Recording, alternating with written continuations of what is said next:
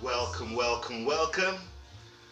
We're back again for episode 15. Whoop, whoop, whoop, whoop, whoop. With our guest appearance also with us today. So today, episode 15, a part of Black History, which coincides with this month of Black History. We're talking about the late Sherry Fletcher, and we have her son on as a guest today to speak about his mother, what she's done for society, for the community and the people at heart. So today I would like to welcome everybody, but we're going to welcome Zen first to go through with the sponsors. Hello, so thank you to all of our supporters and special thanks to those that have contributed comments and reviews on our topics. The sponsors that keep the mic on at Podcast of the Foremost Horsemen help the community, so thank you to Gray's Box for those people that are serial snackers and love a little bit of variety. You can check them out online. We've also got McCann, which is a beautiful Syrian restaurant in Birmingham, and have visited recently and it's stunning. Worth it for foodies who love tasty dishes for a nice sit-down meal. And last but not least, King's Lounge Shisha in Birmingham. It's a little shisha lounge in town, perfectly intimate for those social settings. You get 10% off if you show them that you're signed up to the podcast of Four Horsemen.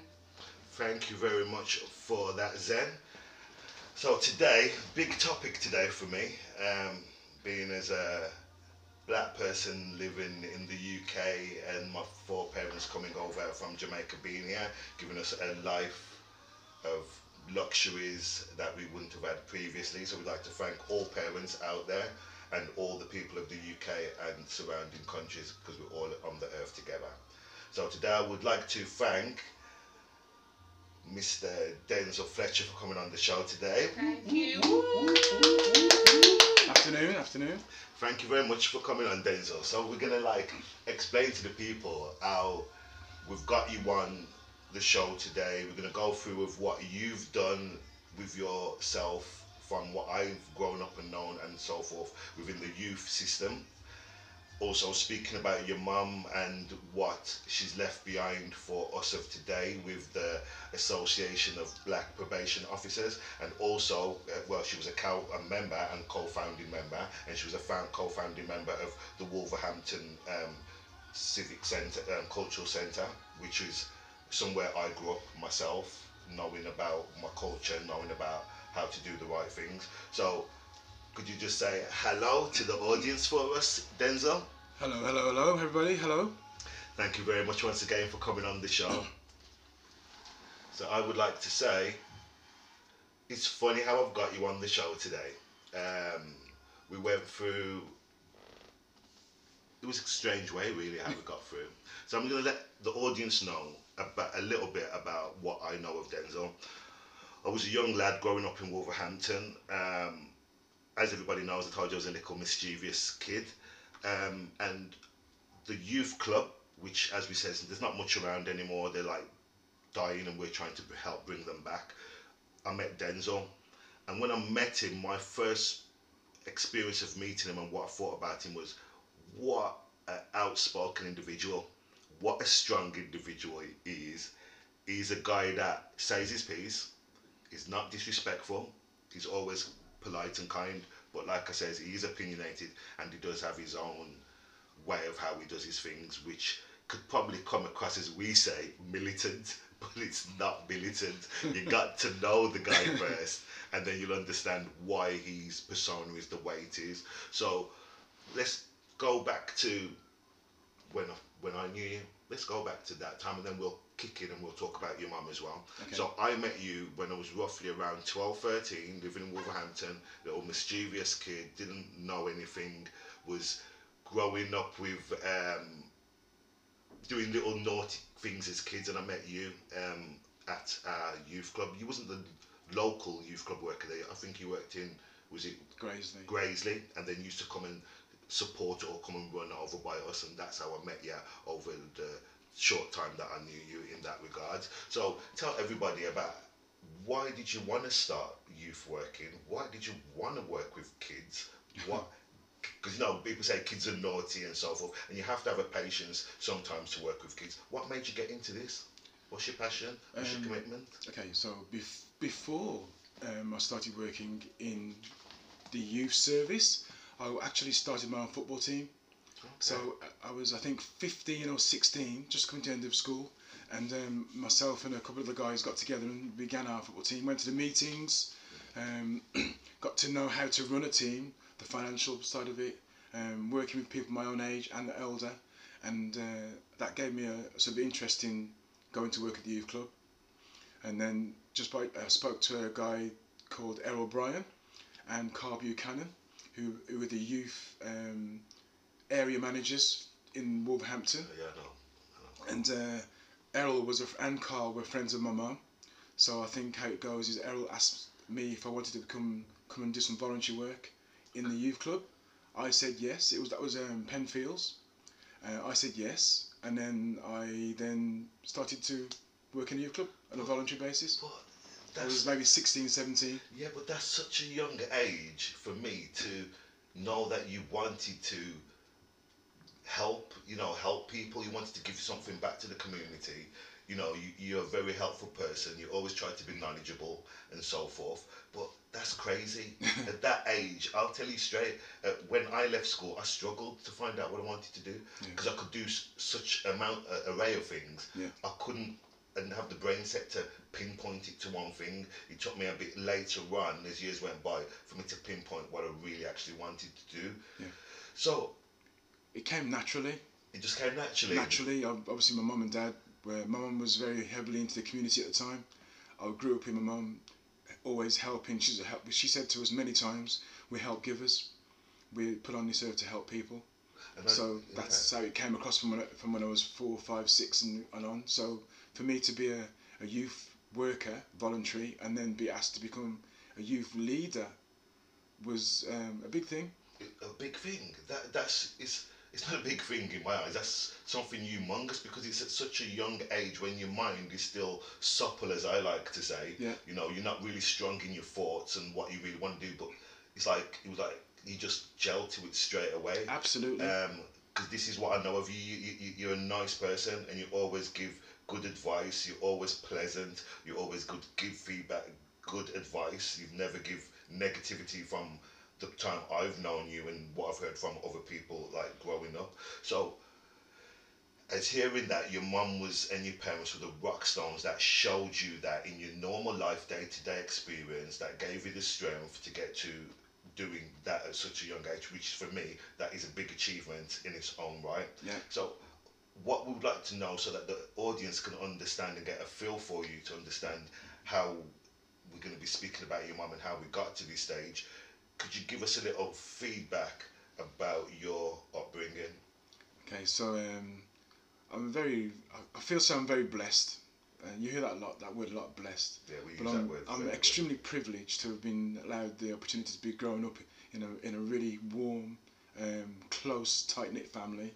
So my mum, my dad and my mum, I came along next. My sister then came along, and then we lost our sister in 1969. So I never met her. But we were just always taught, always close, tight. Sundays were amazing, weekends were amazing. In each other's houses, we got a large extended family. So we had, mum's one of 9, I believe, dad's one of 4. So we were always in someone's house at the weekend. Yeah. Food, cooking, Ray and Nephew. Obviously, I was too young for Ray and Nephew. Rice and peas. Yeah, we know the rice and rum peas. cake. Wow. And there's nothing better than, I'm sure loads of black people and black boys and girls know, there's nothing better than licking the bowl with your finger And of the cake. Yeah. It's the best part of the mixture, cake. yeah. Cake mixture. The cake mixture is the best part, because when my mum used to make cakes, as we know with like our culture, we're a big culture when it comes to food. Absolutely, man. Food brings people together. I will always let everybody know, and that's our. The kitchen is the hub of the house. It's the hub of the house. You have people coming from far. When they come there, there's something there for them. If you came to visit, you had to eat in my mum's house. You come to my mum's house, you've got to eat before you leave. If you didn't eat, you've got two options. Them days you could get a smacking, so you would have got a slap off my mum, yeah, or you'd have been told, don't come back to this house, kind of thing, because it's a joyous occasion my mum and our parents tried to bring to us. So, with your upbringing, tell us a bit about how you grew up. Where did you move to? How did you grow up? What did you experience growing up? Give us a bit of some feedback about you. Okay, so Dad worked in Goodyear's, as many black men worked, I believe. Yes. So he worked shifts. I remember when I was born, one of his friends, he went to work and said, I've got a son. And he says, Johnny, put him down on the list to work here. My dad said he will not be working in this place over my dead body. He would not have me working in the factory. He wanted better things for me. He worked hard. Obviously, shift work is amazingly hard. Far too hard for me. You know what I mean? I'm a shirt and tie man. So yeah, which is true. Like my dad used to work in beans in the foundry. See He there? changed to Brule UK. Yeah. When it came to the time of them wanting to hire people, they were asking, "Oh, would you like your kids to come?" Our parents saying like, "No, we're not putting our kids through that." Yeah. So he didn't want me to work in Goodyear's. I'm sure I'd have worked there. It wasn't a problem for me. But then at that early age, you do what you do.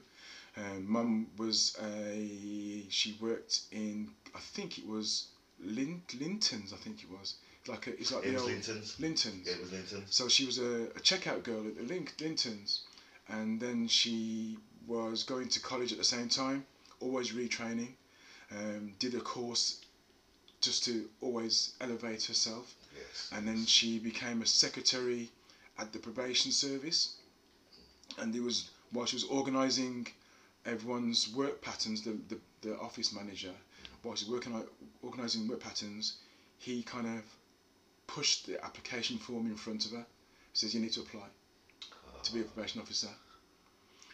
So she held on to it for a couple of days, and he came back to her and says apply. So she applied and became a probation officer. So I remember, I think I was about 12, 13, we'd moved from Bushbury to Penn, when she said, do not bring the police to my house. That's all parents Which every say. black Yes, parent says that to you. Yes. very Do true. not bring the police to my house, it will affect my job. And obviously you Disgracing listen to the your family, parents. disgracing the family. there you and go. all. Yeah. So that never happened. I took it on board. We'd left Bushbury. She wasn't happy with the way things were going. I was beginning to steer the wrong direction, that's the right way to put it. Yeah. Wasn't happy with my friendship choices.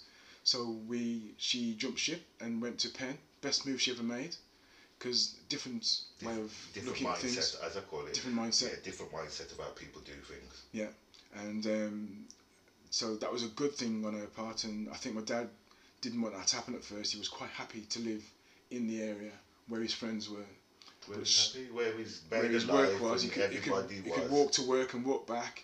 You know, it was that kind of So situation. It was a big change in decision at that to make there. Yeah, but her vision is better than the purpose. You know what I mean? She sees things ahead of people, Time, yeah. and so she runs with it.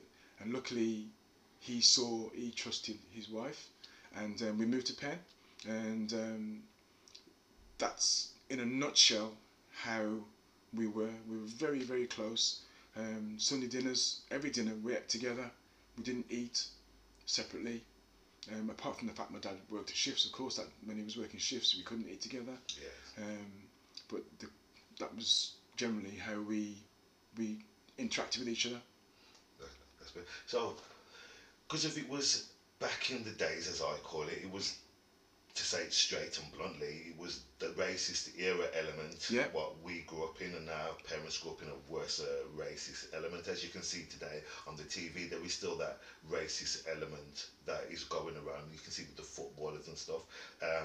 I personally myself don't like to see that. I believe we're all one people, we all breathe. If you was to cut me, I'm going to bleed red. If I was to cut anybody else, they'd bleed red. So we're all the same. Yeah. There shouldn't be a differentiation because of a colour of somebody's skin. Yeah. I think it's time now that they throw this subject in the bin. Let's get on. There is people that still want to spice it up, but I don't think that's ever going to stop. But the majority of people do have common sense, and I will have to point that part out when it comes to that. So I'd like to find out now a bit about your mum. Okay, where was your mum born? Born in Jamaica, St Thomas, in Jamaica. Thomas. Yeah. Dad was born in Hanover, Woodsville. Yes. So they got together when they got into Wolverhampton. Lived on Waterloo Road. Okay. Which it was like everyone lived in the same place. So as two went to work, two went back home into bed. Yeah, to go to sleep. Yeah. To recharge. For That's the right. next So they're pattern, like yes. 6 to a room and all them kind of thing. So that was how they met. As far as the racism's concerned, I've got to say this before I forget. When we moved from Bushbury to Penn, I think as we moved in, within a month, 2 months, there were, I believe, 5 families that left the area. Our 2 neighbours either side of us left. The lady across the road left.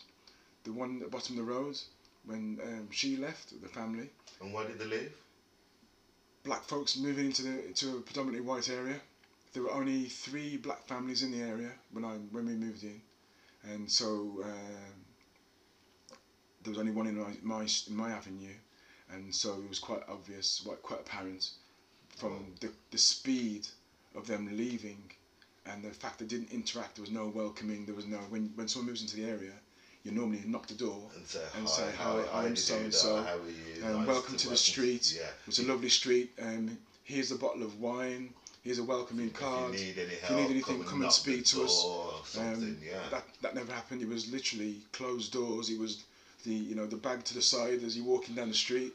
It was quite in your face. Yeah. I was I was 13, so for me I was just getting to grips with the fact that understand that my colour's different. Until then, we're all the same people. Yeah. You know. I don't. This is the thing with me. Like I said, I don't see colour. I see your soul. I want to see what you've got inside your heart and what you've got to offer. Like I says, we like positive energy, and I like positive people around me because positive people keep me grounded. Believe it or not. We're all souls in a shell. Yeah. You know what I mean? The body's the physical self leaves, and the soul is what takes us forward.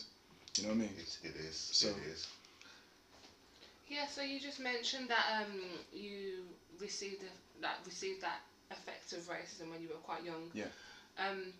So there's 2 options you could have had. You could have had the hate way, which is to go against everybody, or just understand that you're not the same, but not allow that to change you as a person. So how did you not allow that to affect you as a person when you were so young?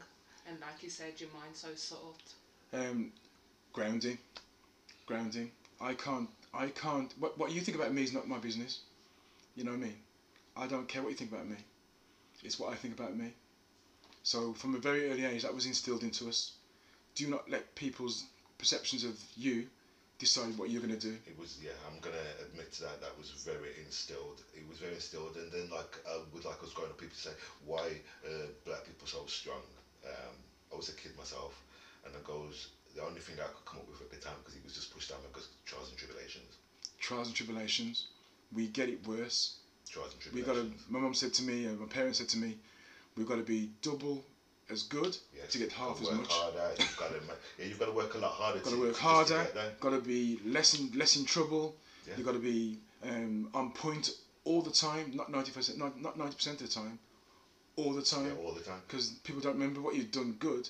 Remember the mistakes you bad made. thing, yeah. And my mum used to say to me when I was a kid growing up and getting into the work element of my life now, she goes, let me give you a warning, son, and let me tell you something. You go to work, you don't go to work to make friends.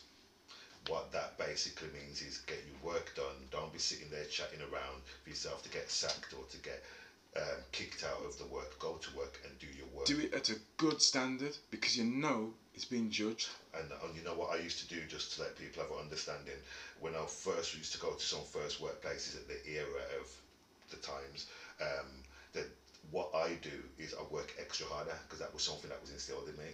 So I go to work, they say, Raymond, them times it was piecework, Raymond, do your work. So I do my work. Yeah. And I'm a person that can't stand there and fiddle my thumbs. So I push my work out like what my dad showed me, get your work done, son. So that's even at home, the cleaning up or whatever. And then when I finished that, I'd go around and look for something. So if that corner needed sweeping up, I'd sweep up the corner. I'd go over there and clean that. So when my foreman come now, and I'll be standing there thinking, what else can I do? He goes, oh, what are you doing? Why are you messing around? Because now I'm going to get into trouble because he thinks I'm just not doing my job or something. He'd come over to me and go, right, Raymond, how come you're standing here? How come you've not done that? She's not done that because I've done it all. Have you done it all? I goes, yeah. He'd be like upset. He'd think I'm lying. Yeah. And then he'd go to them and he'd see like, oh, crap, yeah, he has done it. Yeah. And then he'd go, right, so if you go over to that corner, I want you to clean up over there. Why are you doing nothing? And then I go, I've done it. And he'd be like, what? I've done it. No, you haven't. And then he'd walk over there and see that I've done it. And then he'd go, if you go over there, and I go, I've done it.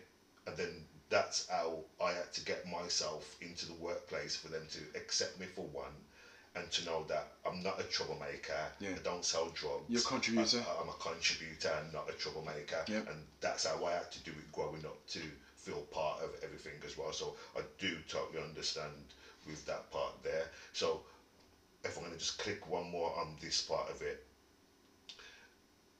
just to people to understand, because we're talking about Black history and I like to speak about everything, nothing's off topic. Yep. What was your element and your thought of going through racism? It's part of life. Even now, it's not gonna go away. It's not gonna go away. It's society's problem. You know, you've got football. You've got the swearing at footballers now. It's more prevalent because the media's picking it up. It's been going on since I was playing football.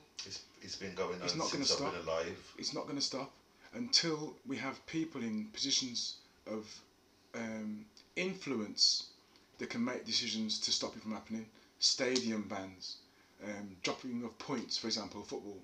You can't find a football club that earns millions and millions of pounds and you find them £20,000. That's not even a drop in the ocean. When you drop points off them, when you take points off them, when you... So you'll wake up. You will wake up when you're losing 3 points and you ain't supposed to have lost it. You're going to be crying to know that this has happened to your club, kind of thing. You can pick out the people from the crowd and eject them and they're banned. There's no, you know, we've got you on tape, you're swearing, you've got to go.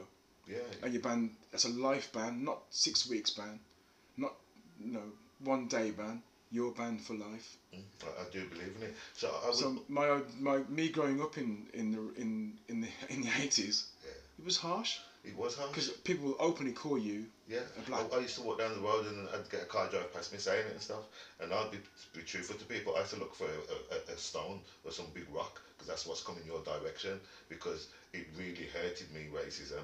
It really affected me and it actually did change me, and I don't like that they don't understand the change you're making in that person. You're making this person into somebody that they're not. You're making them into, especially if they take on board the racism. You're messing with a child, yeah. It's not an adult, it's a child. I remember when John Lennon got shot, and one of my school friends at the time, he openly said, "Why has John Lennon died? Why couldn't it be?" And he mentioned that I think it was Marvin Gaye. Why couldn't it be somebody else that got shot instead of him? And we looked at him and was like, what? Yeah. The fact that man's got shot in the first place is wrong, let alone you differentiating it to a colour of his skin. That's the kind of thing we dealt with in the 80s. But that's where it was... couldn't get into clubs. Yeah, you were barred, couldn't get in. You couldn't get into clubs. Like, there was Eve's nightclub, there was Scruples in Wolverhampton, and Images in Warsaw. And to get into those clubs, you had to wear a 3-piece suit to get in, because the doorman would not let you in. Yeah. or there's 5 of you trying to get in, he picked the third one and says, Laurie, you got the wrong shoes on. Yeah, you have or to, the wrong you have socks to on. impress to get into the club. Or it's blue tie tonight, you're wearing red tie. Yeah. Openly in your face. Yeah. Oh, So we had to bring a spare shirt in the car to get changed. So when they said to you, you can't get in, go and change shirt. Yeah, it was like that. And what's crazy is the music that's probably playing in those clubs is by not just black artists, but anybody of culture. Artists. One of the artists that comes to mind is Bob Marley. Now, to me, he's a prophet in the way he handled himself, the way his unity, the music that he done, brought together all kinds of cultures. And I think it's crazy that even the most racist person can overlook that point and still listen to his music but don't understand what he actually stood for, and that was for peace and unity. And we lost him just how people lost John Lennon. So it's just one of those things that I think as someone of culture we get used to, but we're never comfortable with it. So for example, even me, you guys saying this from the 80s, but I'm saying I went travelling 2 years ago and I still feel like it's up on me to behave a certain way, to stop the tarnish of this stereotypical black girl attitude that kind of perpetuated for no reason. So I go out of my way to make sure that I'm eloquent when I speak, respectful wherever I go, and I have to make a conscious decision sometimes to behave a certain way that's out of my nature to prove a point. But just circling back to what you said, so it's crazy that you guys was dealing with that in the 80s, 70s, and then we're still dealing with it now, even as the younger generation. And when you went to a club, say Seventh Heaven, up north, Doncaster, and there's only 2 black guys in the club, so automatically you're like, yes man, because you got to gravitate to it, because you know there's going to be trouble inside the club. So you know what I mean. But like I says, you know, as a black culture, they think that it's a weakness, and they think, because they're weak and X, Y, Z. But I just boiled it down to quite a few things. As you says, it's an issue for the world to understand that this needs to be stopped. But you have to remember, half the times with people that are racist is what they've been told. Yeah, definitely. It's definitely a talk thing. Definitely. What I've learned. Yeah. So, I'm going to spin it back now. We did want to just highlight that part as well, and what I'm going to highlight now is going to be your mother, which is Cherry Fletcher, as we're doing today. I wish I could have met her. She would have been a woman that would have gave me inspiration, because I do like inspiration myself. And warmth. And your mum just looks so glowing. What she's done and her achievement for me is massive. I do believe the story needs to be told, because it does coincide with the Black History Month, which I'm so grateful for that we could do this episode today. I am really blessed, as we like to use that word, as we say. So I'd like to just find out a little bit more as we go in on to it, but I don't want to stay too much into it. But I want to ask you then, what tribulation did your mum go through to reach her achievements? Well, I think Mum had it rough on both sides. So, in the sense that A, she's a woman, and B, she's a black woman. So she, again, the same scenario. She walks into a room, there's a negativity immediately, especially because she's so eloquent, she's so strong, she knows what she wants, knows the room that she's talking to. There's a lot of jealousy and envy. So she had it from the get-go, from what I gather. When she came to England, she went to Wolfram College, and which is now Wolverhampton College. And she tells me that she was doing her O-levels at the time, and I believe it was English, and the lecturer at the college wouldn't help. Wouldn't help with it. Because she knew she was already at a high standard anyway. So the lecturer was like, well, you know what you're doing, I'll let you get on with it. I'm going to go on over that side over there and help them. So Mum effectively did her O-levels on her own. But that was the era. That was the era, yeah. It was the era. Like I said, my sister went away with 11 O-levels from school. 11 O-levels. You don't hear of that, yeah. We even she couldn't even get a job. She applied for everywhere. Oh, sorry, no, you're not the right person. But we knew it was down to racism. We hate racism. You know, it was blatantly to know it was racism. And I'm just going to highlight. I myself personally, like I said, it's not. I'm bragging about it. I've been on telly quite a few times to get statements across, and one we did do. We was on actually on Central News. Yeah. Because of my sister. So my sister wrote to Central News, and they came to my mum's house in Wolverhampton, and they'd done a spot about my sister saying like, look, this is wrong. She's got 11 O levels. The tightest people should be trying to grab her. Yeah. But nobody wants to grab her. And Central News, Bob Warman came to the home with Good the Bob, filming man. Bob crew. Warman. Bob Warman, I like Bob Warman, He's you all right, know. man. Came to the house. She had to do like a little video when I was outside, and my sister was taking the washing up, and like I was holding the basket and so forth. So it was something that my sister wanted to highlight. So we did do that highlighting because that was the era. So I want to ask another question to you, please, Denzel. Yeah. Is what was your mum's driving behind opening the Association of Black Probation Officers? Well, her whole ethos was to be better than better, do better, be better. You can do this. So everything whenever she spoke to somebody, it was always, what you're doing, you can do that. You can do your degree, you can do your GCSE, you can do your A level. Don't settle for that. You push yourself further. Yeah, she's a pusher. She's a pusher. To reach beyond what you think you're capable of doing. Because you can actually. Because you can reach it. It's true. And nothing should be off the table. So that was driven into us from when we were pitneys, you know what I mean, young. Pitneys, for all those who don't know what pitneys means, it means kids Children. in black culture. Yeah, so when she became a probation officer, she went to a conference, I believe it was in London, and she went to a conference. There was 900 probation officers, Wow. I think, in the conference.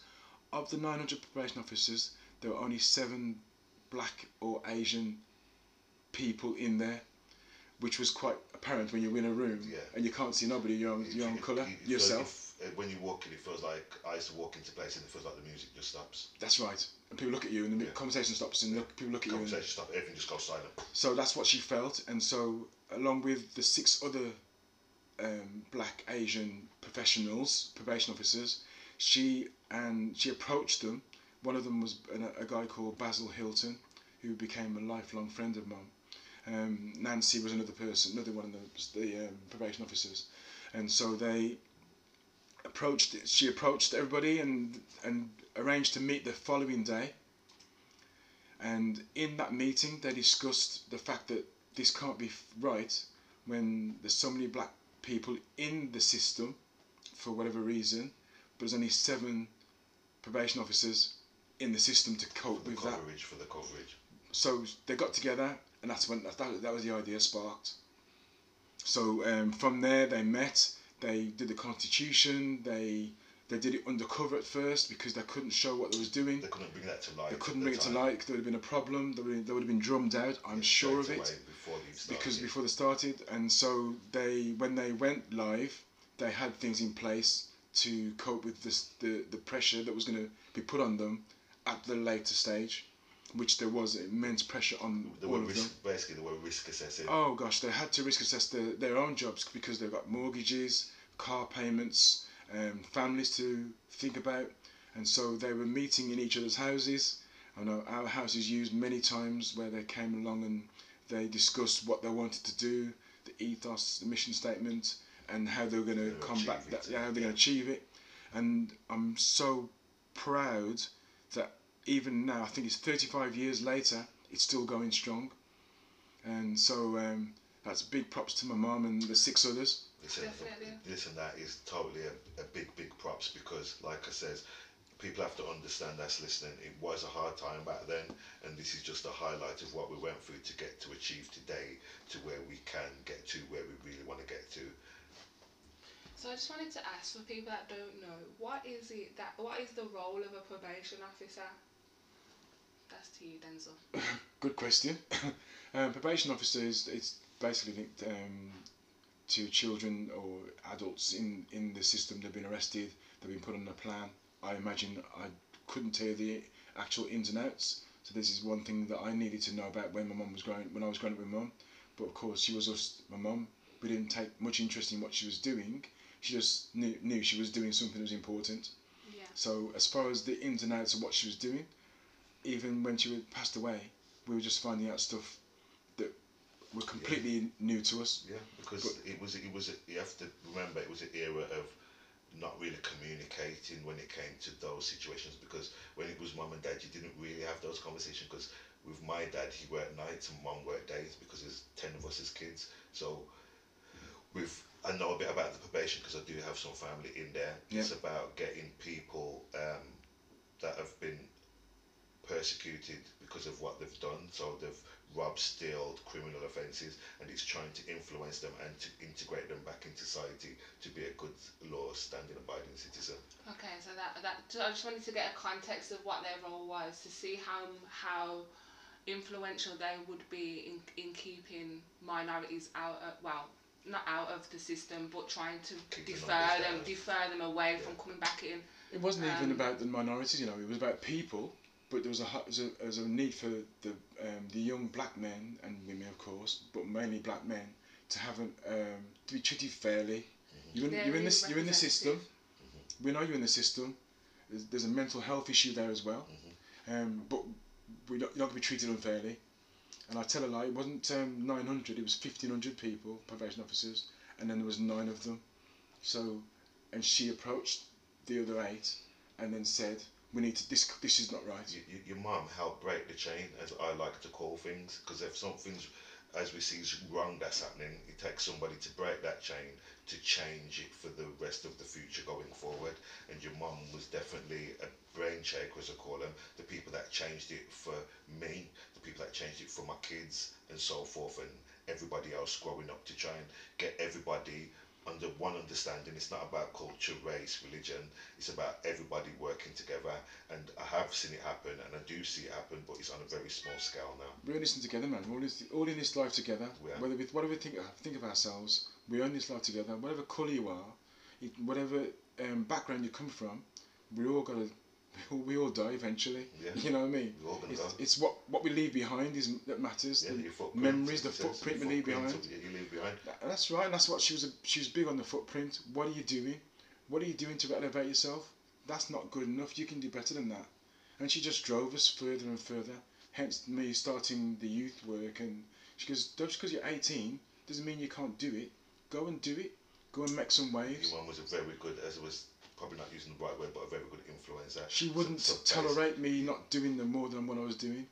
And even when she was towards the end of her life, she said, I haven't recognised myself yet. I haven't realised my potential. She says, there's still more to give. You're not doing as much as you should do. And if everybody looks into themselves on a real note, you'd believe that you ain't doing enough.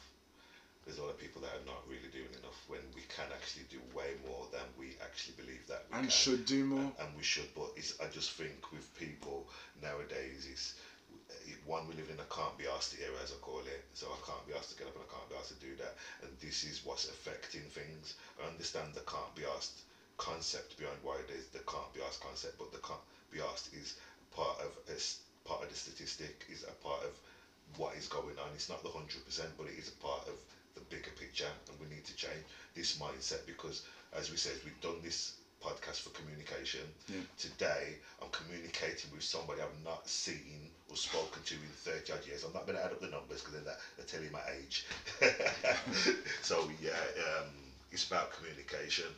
Yeah, just to spiral off that, and although just what Denzel was saying about everyone should do more, but taking steps forward in general is still doing something. Yes, it is.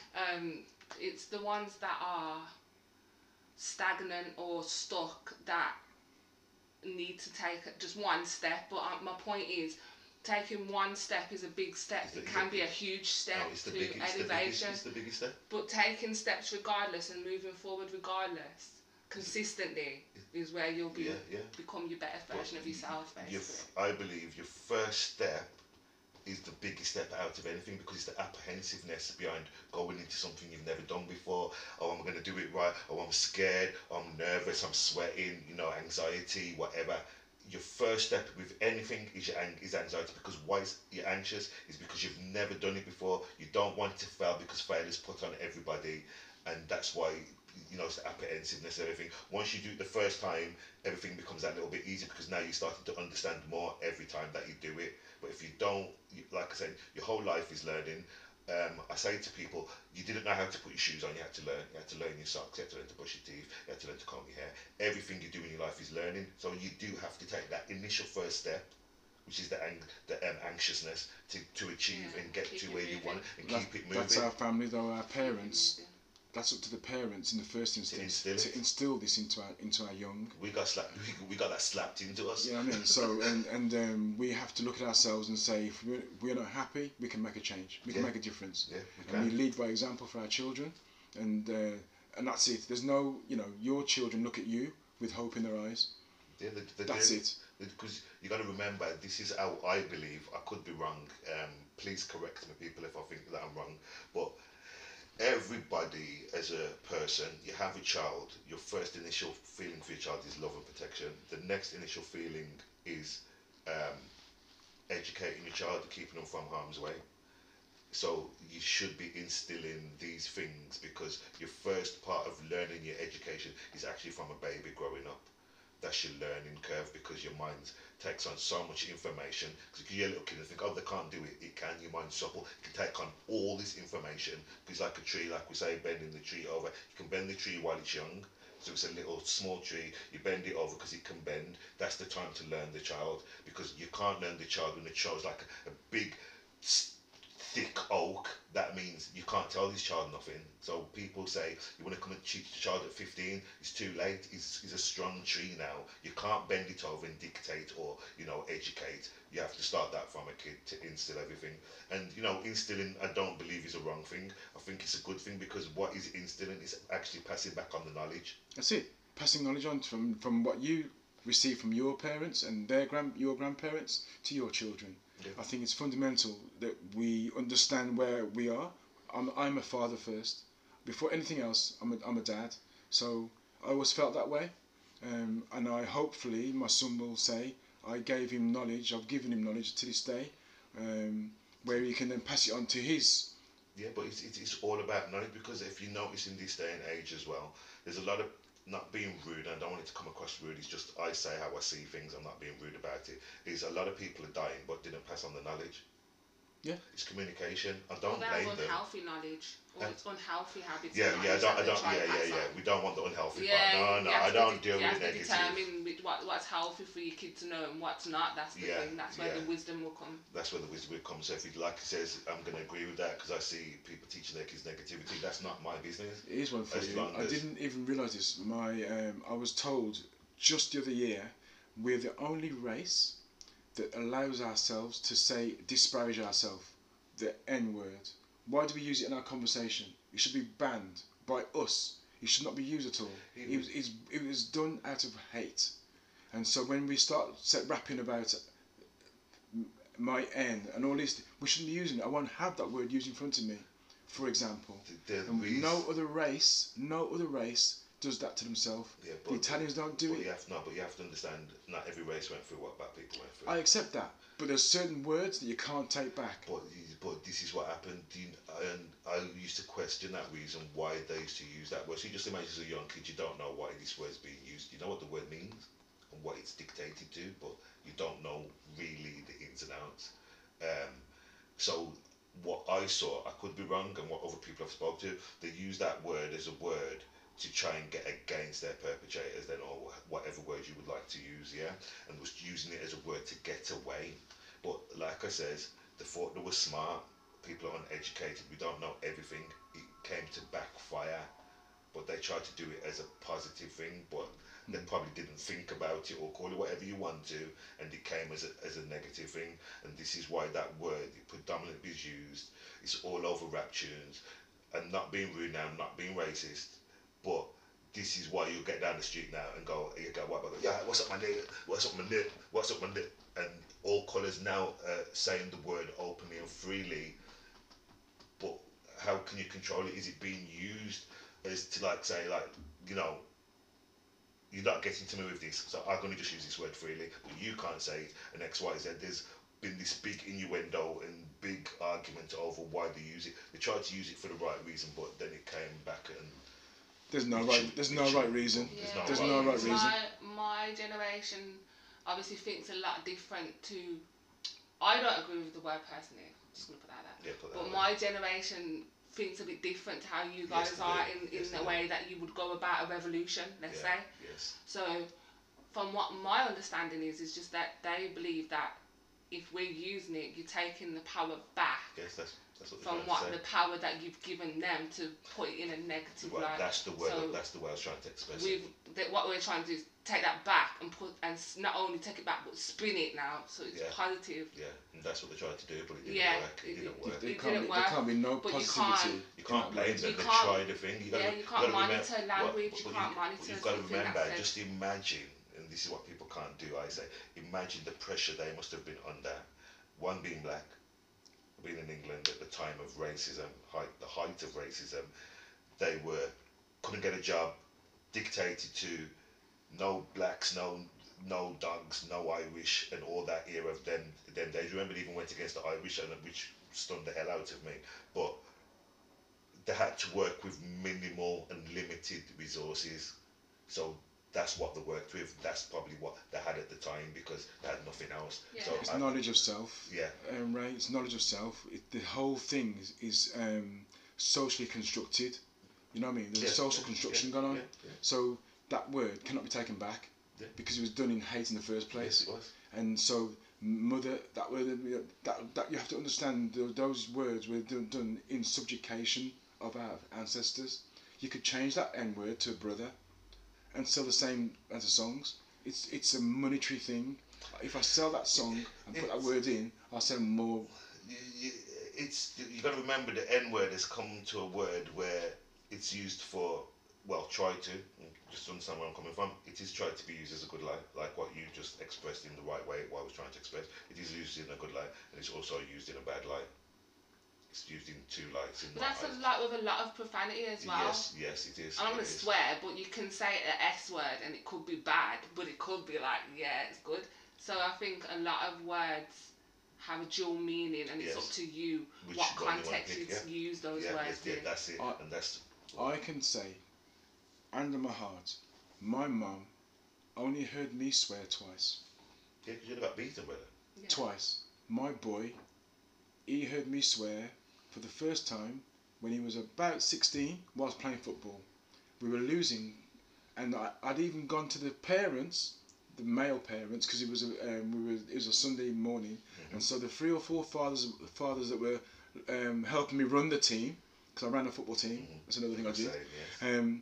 I said to them, lads, are you okay with me swearing in front of your sons? It was planned to get them to drive some energy into them, and so we don't have to swear to converse. No, you don't have to swear to, as I call it, boost people. I call it boosting. That means you're trying we can get across. We can use words because words are very powerful. We know this, so we can use words that are equally as powerful without swearing.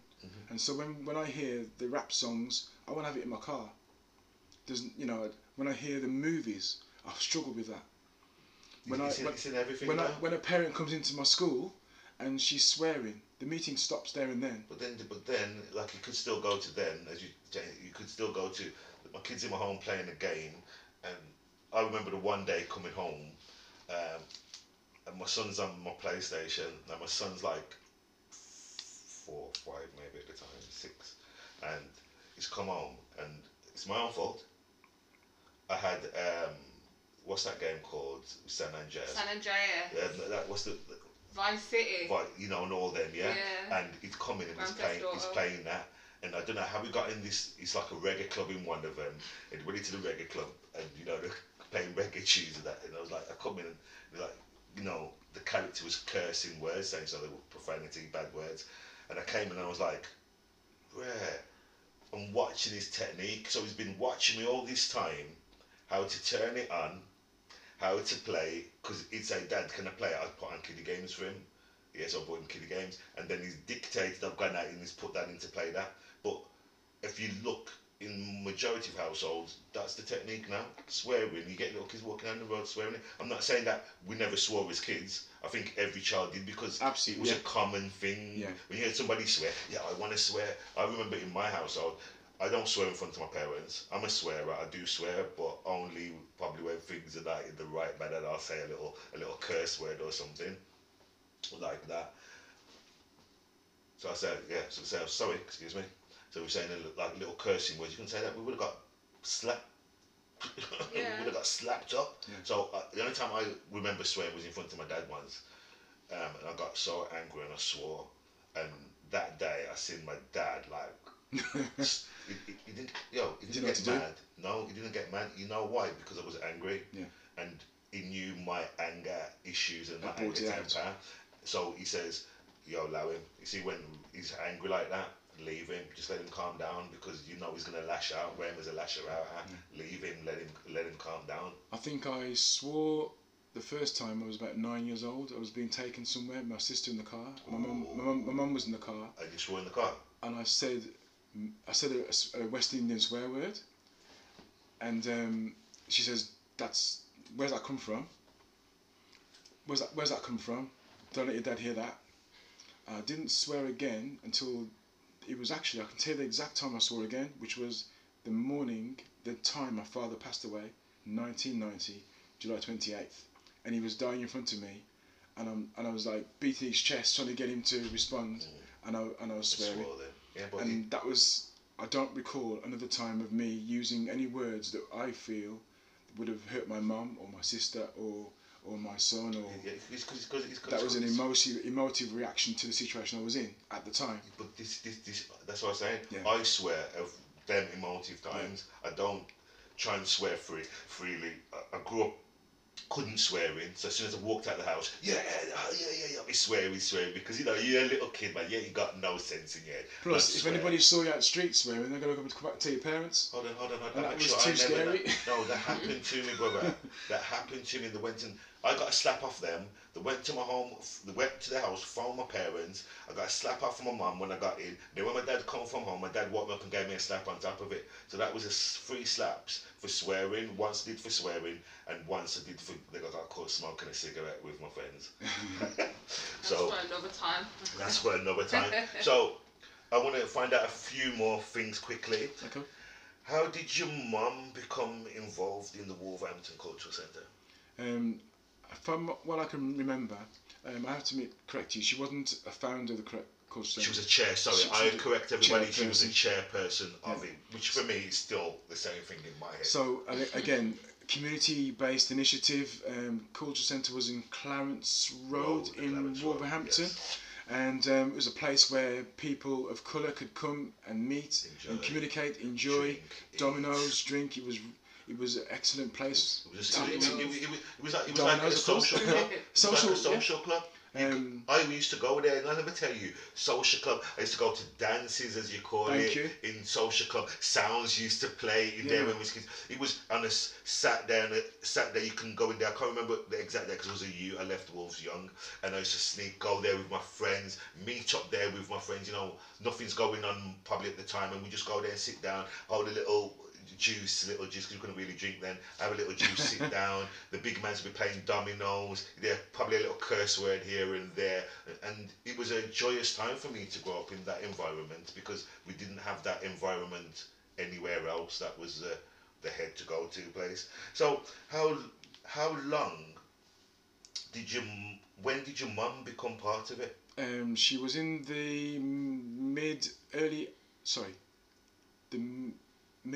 80s. She was definitely there then. Probably there in 82 when I recall her being there, and she came along, went to the meetings, got involved. I think she was treasurer at one point, and she worked different roles in the centre. Yes. Then she became a chairperson, with all the issues that happened. Again, being a woman, and there was a lot of. And since she's passed away, we're going through her paperwork because black people hoard everything. Yes. So we're still going through her paperwork, and I'm finding and reading because I read everything. I'm a reader. It's only when you start reading your mum's life or your parents' life you didn't realise the struggles they had, the battles they had on a daily basis, and the people within the culture centre, the battles of a power battle, if you wish, and people were using the centre for their own means. which is a subject for another day. Mhm. And so she was there, quite a powerful person, good crew around her. And then she then gave it all up when Dad died in 1990. She stopped being chairperson. She stopped almost immediately, I think. Yeah, well, it's understandable. And she effectively moved to Reading, Berkshire, to work in the prison Yeah, as a senior probation officer. listen, I'm going to say something. I always say this thing about kids. One person doesn't grow you up. So your mum and dad is not the only person that grows you. So when I used to say, Takes a when village, parents man. used, when parents used to go like people used to go like, oh yeah, that's my child. Blah, blah, blah. I go like, look, yes, your child, but you don't grow up your child. Your son does, your daughter does, your neighbour does. The Takes a teacher village. down the road. It's a village, man. It's a village. Your mum actually helped to grow me up. Because I'm a In product the of long my side, yeah, and the product of your mum, and me going to the culture centre and having somewhere to go to, Yeah. so that I could be around my own people and felt comfort, and I didn't feel no negative energies and Just so tried to bring a forth. professionalism to the place. Yeah, So, and- you know what I mean? It was run, I believe, from what my memory is, run in a professional way. It was Of course, the council had its own issues, yes, I remember and that. it's since closed down. We know that, and they were quite happy to close it down as quick as possible. Any bit of trouble Everything's closed down. or as you know. perceived trouble that went as a mark against them, and so eventually it's closed down. It's now a car park. But like I says, the culture centre, like I says, it did grow up a lot of people. Yes, we know how it goes against with us and the closing down places and so forth. But like I says, today for me is my Black history. I didn't know about what your mum did, and look at this just to show you about communicating. I didn't know your mum was Cher at the time. Yeah. I didn't know your mum was co-founder and founder of the Association of Black Probation Officers. Yeah. And this is a woman that grew up in the town where I was born and raised, and I didn't even know this myself. So do you see what communicating does? That to see what your mum's done and carrying on, and not to try and pinpoint it to like a colour or anything, but that everything that anybody does like that gives me inspiration to make me carry on, to achieve, and to try and not overtake what your mum did, but add a part to it. Absolutely, because again, it's your footprint, and I've got to say as well, what happens is she was doing that. There's many people in England That have that done a lot owe of their things. degrees and their masters to my mum because she was reading their dissertations before submission. So people would come to her, and it stems back from when she came from Jamaica. She was the one that would read letters. Return to. So she would read letters of people sending from Jamaica Airmails, to. the airmail that So was she would coming read over. and then respond to that letter, and then it goes back to Jamaica. Yeah. So she's been a helper since she was a child. But that's natural. Yeah, I just wanted to extend on that and just say maybe even as far as saying your mum might have helped me, because I completed a dissertation on institutional racism, which is funny that you just mentioned that. Yeah. And I spoke briefly about all the associations necessary to bring back some harmony to the system. So I didn't even know you, I didn't know none of you, and to even think now that your mum probably helped me when I was doing my degree 3 years ago. You see that? See, You see? and so my path is one we spoke on the phone. I'm only here to help. We live in love, we live in kindness, we live in hope. And I'm just here to help that young person, because I still work in education. I still want to help the people that come into me to be better than what they can be, better than what they thought they could be. And that in itself is hard, because children, teenagers are very hard. to work with. But if that's one We have to be words. calm, because I was a teenager once. Yeah, and you know one thing I notice as well, brother, as you say that, to quickly add on that, and I say it to people themselves, sometimes I make the mistake myself, but then I have to wake myself up, as I call it, is one thing adults do, and I see it, and I'm not saying that I don't like it, it is what it is, I can't change the world, but they forget that they were kids themselves. Yeah. The biggest mistake you can make when it comes to a child. Same with getting angry when you're driving the car and there's a learner driver in front of you. Yeah. Once you were that learner driver. You were that learner driver once. Give them a bit of space. Yeah. And if you're 10 seconds late, it's not going to be the overriding issue. Detrimental. You know what I mean? Yeah. Because someone was in front of you and he stole the car. You know what I mean? So You gotta be kind to people. Let's be kind, world. Let's look out for each other. Let's help your neighbour, help the person next to you, talk to the person next to you. If you believed anything on this program today, you wanted to speak about it, you wanted to get some feedback, you wanted to get through to myself, Zen, or to Denzel, then send us an email to horseman with the numeric number 4 questions@gmail.com. I'll repeat that again. That is horsemen, the number 4 questions@gmail.com. You get straight through to us. You can get you straight through to Denzel. It can get you straight through to Zen. And if not, you can also comment on the podcast on Podbean. You drop a comment and I'll respond to that. But I just wanted to circle back and just say that love is a universal language, and it will breed more love if you share that. And I believe that also it is a universal language. And I'm going to say music is a universal language because everybody can dance with it, listen to it, and get a joyous time with it. So I would like to finish off today, say thank you to Denzel for coming on, and for first and foremost educating me, because I like to be educated and I like to know information, because information is power and knowledge is power. And before I go, the piece we're going to listen to now is my alarm. Every single morning I get up to this alarm. It's the best alarm ever. And we're going to finish off now with our opening intro, which is The Lion King, and it's called The Circle of Life, and it is performed by the African Choir, which is a lovely, lovely tune. And I'm sure you've watched Lion King, everybody, so you'll be all familiated with this tune. I'd like to say thank you to myself, Ruggs. Thank you, from Zen. Thank you, people. Thank you very much. Thank you very much. Thank you for listening. If you want any feedback, please go onto our Twitter sites, horseman4questions@gmail.com, and we'd like to say thank you, Part of Black History, episode 15, Cherry Fletcher.